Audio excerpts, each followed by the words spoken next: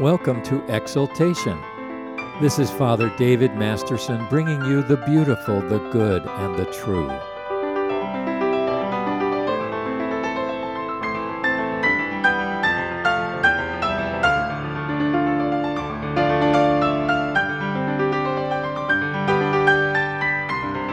Our scripture today is Luke chapter 8, verses 4 to 15. And when a great multitude had gathered, and they came to him from every city, he spoke by a parable, saying, A sower went out to sow his seed. And as he sowed, some fell by the wayside, and it was trampled down, and the birds of the air devoured it. Some fell on rock, and as soon as it sprang up, it withered away because it lacked moisture. And some fell among thorns, and the thorns sprang up with it and choked it. But others fell on good ground, sprang up, and yielded a crop 100-fold. When he had said these things, he cried out, He who has ears to hear, let him hear. Then his disciples asked him, saying, What does this parable mean? And he said, To you it has been given to know the mysteries of the kingdom of God. But to the rest it is given in parables, that seeing they may not see, and hearing they may not understand. Now the parable is this. The seed is the word of God. Those by the wayside are the ones who hear. Then the devil comes and takes away the word out of their hearts, lest they should believe and be saved. But the ones on the rock are those who, when they hear, receive the word with joy. And these have no root, who believe only for a while, and in time of temptation fall away. Now the ones that fell among thorns are those who, when they have heard, go out and are choked with the cares, riches, and pleasures of life, and bring no fruit to maturity. But the ones that fell on the good ground are those who, having heard the word with a noble and good heart, keep it and bear fruit with patience.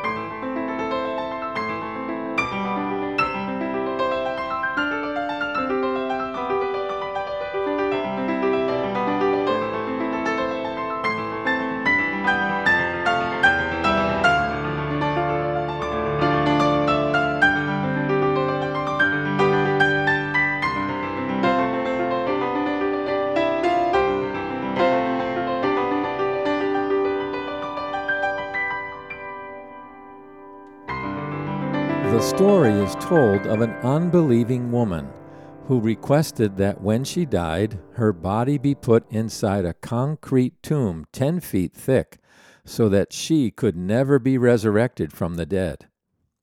Her family disapproved of her request, but reluctantly carried out her wish. However, a tiny seed from a tree lodged in the soil next to her tomb and soon began to grow. After a few years, the roots of the tree began to crack the cement, and soon her tomb was completely opened. The woman failed to consider the tremendous, mysterious power of a growing seed.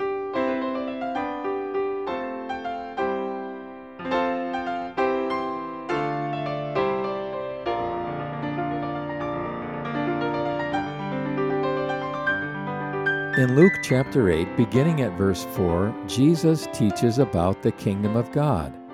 He does this through the parable of a seed, how it grows, in what soil it grows, and its mysterious power to bear fruit.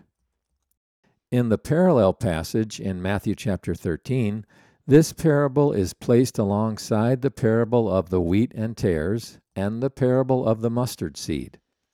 In each case, Jesus begins his teaching with the phrase, "The kingdom of heaven is like," and then elaborates using the form of a parable. To understand the kingdom parables, we need to remind ourselves of the nature of the kingdom of God. What is the kingdom of God? It is the sovereign reign of God's authority over his people, people living under God's rule. Jesus declared, "I will build my church, and the gates of hell shall not prevail against it." Between his first coming and his second coming is the time of the building of his church, the great ingathering of the people of God into the reign and rule of God, which is his kingdom. The parable of the soils, the sower and the seed, explains how he uses the Word of God to accomplish this purpose. First century farming did not have modern planting and harvesting equipment and long, straight rows of crops. There wasn't a methodical irrigation plan. As the farmer walked throughout his field, he threw handfuls of seed onto the ground from a large leather bag slung across his shoulders. Some seed fell beside the road. One version calls it the footpath. Other seed fell on rocky soil, shallow soil with underlying rock. Other seed fell among thorns, and still other seed fell on good, fertile ground. The parable is set forth, Jesus tells the story, in verses 5 to 9. The parable is explained, Jesus unpacks it for the disciples in verses 10 to 15. What can we learn from the parable of the soils? The first thing we learn is that the seed is the Word of God. This seed is sown generously at all times and in all places. God himself is the sower who spreads the seed far and wide into the world, to the Jews first and then to the Gentiles. Jesus sows his seed to shepherds and to wise men, to mighty rulers and to humble laborers.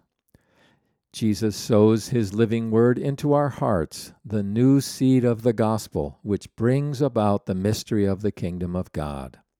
The seed of the living word of God is not of human origin. It does not come from St. Paul or St. John or any of the apostles, but from Jesus himself. For Jesus is the living word of God. As the word of God goes out, it receives 4 different responses. The first response is the by the wayside response. Verse 5 and verse 12. And as he sowed, some fell by the wayside, and it was trodden down, and the fowls of the air devoured it. The wayside is dry and uncultivated. This is hard, unbroken ground because it is the path where men daily walk in the preoccupations of this present age. Wayside hearers are hardened souls whose unyielding minds will not open to receive the sacred seed of the Word of God. Instead, their hearts are stubbornly committed to the distractions of demons, all the fads and fancies and manifold concerns of this world.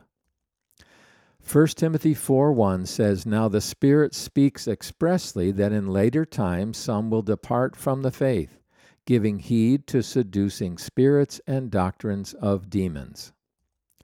2 Corinthians 4:3 says, "But if our gospel is hidden, it is hidden to them that are lost, in whom the God of this world has blinded the minds of those who do not believe, lest the light of the glorious gospel of Christ, who is the image of God, should shine unto them." Wayside hearers are novelty seekers who suffer from chronic restlessness and distraction. They have to be where the action is. They have to be part of the in crowd. If it's the current trend, they have to have it. Wearing the newest fashion, buying the latest music, watching the blockbuster movie. These are the novelty seekers. But they have no deep, genuine interest in spiritual things, and therefore when they hear the Word of God, it has no effect in their hearts. Verse 12 says, "Those by the wayside are they that hear, then the devil comes and takes away the word out of their hearts." The second response to Jesus and his message is the rocky soil response. Verse 6 says, "And some fell upon a rock, and as soon as it was sprung up, it withered away. Some seed falls on rocky ground where it finds no root and quickly withers. These are those who hear the word and receive it superficially, but will not give it roots of understanding and commitment." Rocky soil people are shallow, superficial hearers. They hear the message of Jesus with enthusiasm and joy. Perhaps they imagine the incredible privilege it would be to follow someone like Jesus. They may be attracted to the idea of forgiveness because they've made a mess of their lives and want to start over again. Whatever the reason, rocky soil people make what appears to be a genuine commitment to Christ. They may walk down in the front of a church, respond to an altar call, start reading the Bible, or attend a Bible study group. There is an initial burst of spiritual activity, but Jesus says in verse 13, "They on the rock are they which when they hear receive the word with joy, but these have no root and believe only for a while, then in time of temptation fall away." A long-range study was conducted some time ago to determine how many converts in worldwide evangelistic crusades were still dedicated fruit-bearing Christians after 20 years. The study discovered that only 6% of crusade converts were still walking with Jesus after 20 years. In other words, many people who made initial professions of faith in Christ were no longer true believers. Luke 21:19 says, "By your endurance you will gain your soul." Why does the Bible say so much about enduring, overcoming, persevering, and standing fast? Why does 2 Peter 1:10 say, "Therefore, brethren, be all the more diligent to make certain about his calling and choosing you"? Because of the serious, sober truth of Jesus' teaching on the soils. God wants us to prove ourselves authentic, committed, earnest believers by our endurance in the faith.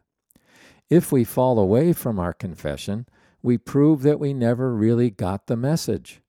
The seed never took firm root. We were actually rocky soil hearers and not genuine disciples after all. This sobering teaching of Jesus causes us to do serious self-examination. We need to come before God and ask the penetrating question, am I a true follower of the Lord Jesus Christ? Have I received the living Word of God deeply into my heart and been regenerated and transformed by it? Am I persevering in my faith and obedience to Jesus? For only as I cross the finish line at the end of life with the baton of faith in my hand do I prove myself a true follower, a genuine hearer and receiver of the Word of God. The third response to Jesus and his message of the kingdom is the thorny ground response. Verse 7 says, "And some fell among thorns, and the thorns sprang up with it and choked it." Thorns, Jesus tells us, are the cares, riches, and pleasures of this life. These things choke and suffocate the Spirit's life within us. The tender plant of the living seed of the gospel needs space in which to grow. The Word of God cannot thrive as just one concern among others, but must be cultivated and carefully tended as the central focus of our lives. Matthew 6:31 says, "Therefore take no thought, saying, What shall we eat, or what shall we drink, or with what shall we be clothed? For after all these things do the Gentiles seek.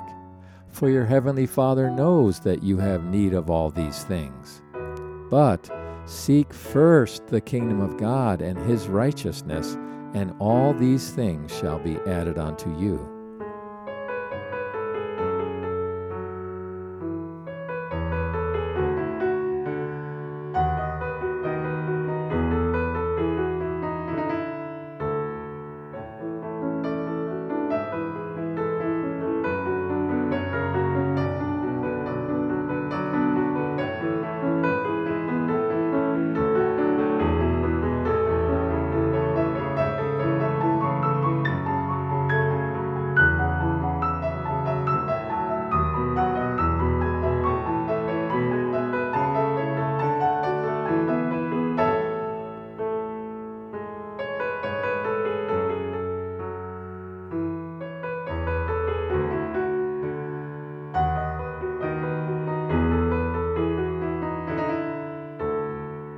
You are listening to Exaltation.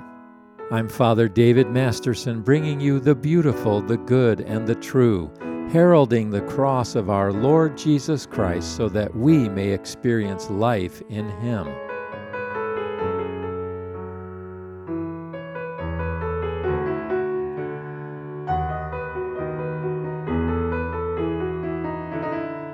Let's continue our lesson. The worries of this world, the deceitfulness of riches, and the pleasures of life choke out the Word of God, and it becomes unfruitful.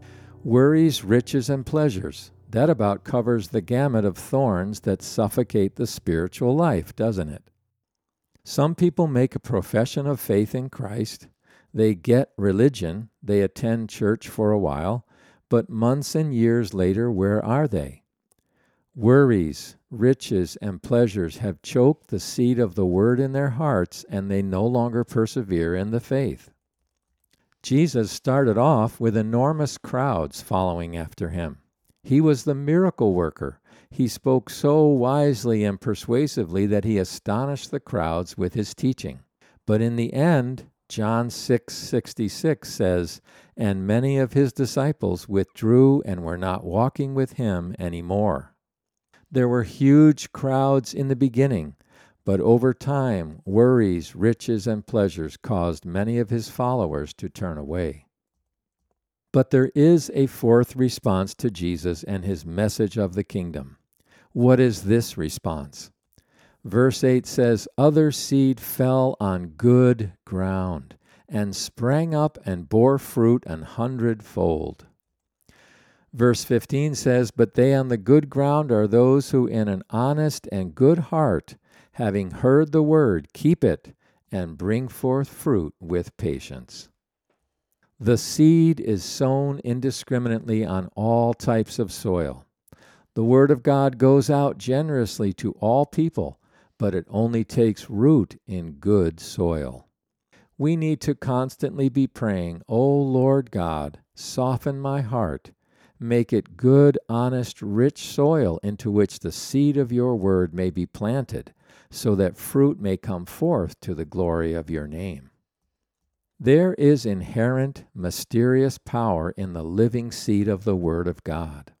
A Sunday school teacher sows the seed of the Word in the heart of a little boy. That boy grows up to become Billy Graham, who is greatly used by God in worldwide evangelization. A parent teaches a young lady about faith in Jesus Christ.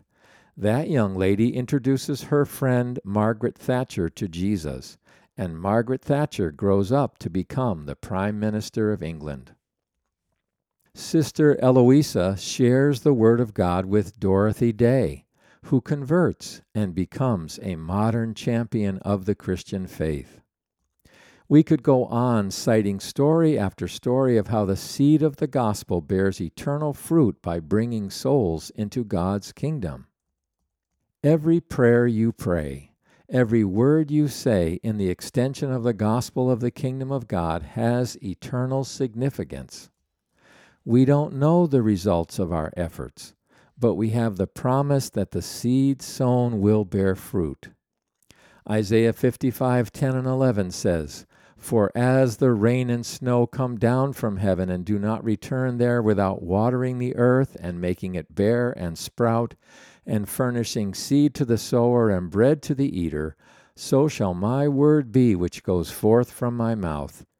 It shall not return to me empty, without accomplishing what I desire, and without succeeding in the matter for which I sent it." This is profound encouragement to you who have wayward sons or daughters.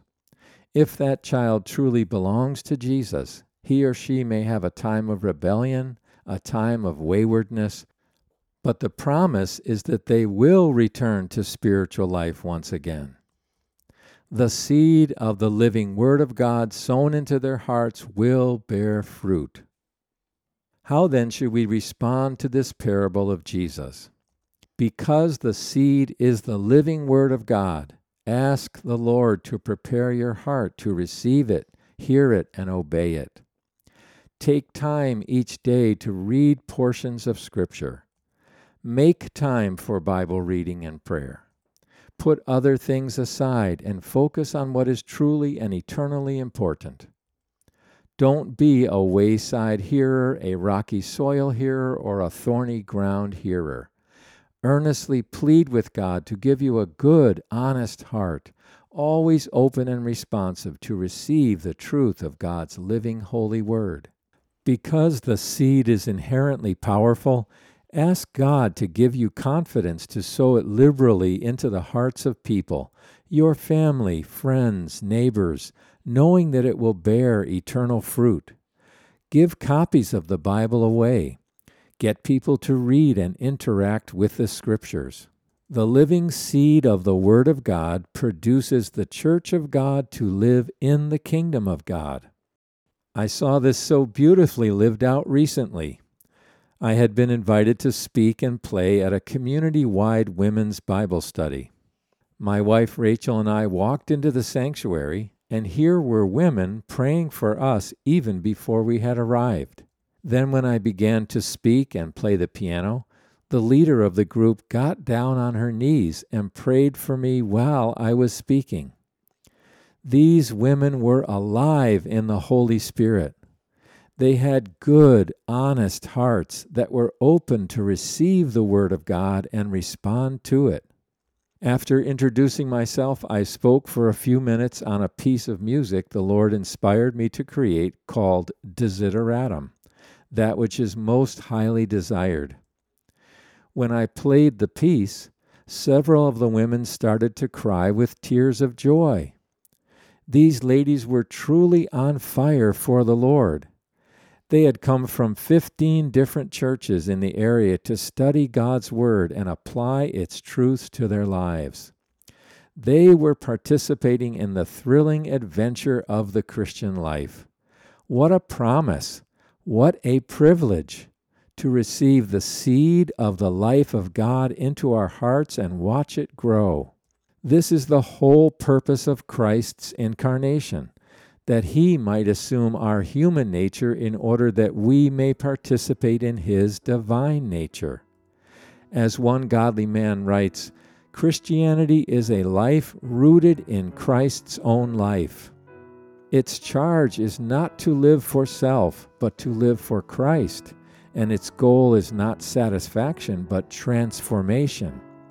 The Christian is called to become, to enter into a newness of life that is another's, that is Christ's.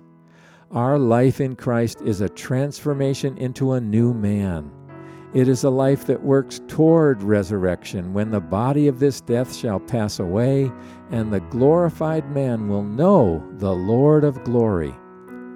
The call to the kingdom of God must be the sole focus of the Christian heart. Amen. Let's pray together. Gracious Heavenly Father, we praise you for the seed of the living Word of God. Give us good, honest, responsive hearts to hear and receive your holy word. We ask this through the Lord Jesus Christ. Amen. For of him and through him and to him are all things. To him be glory forever and ever. Amen.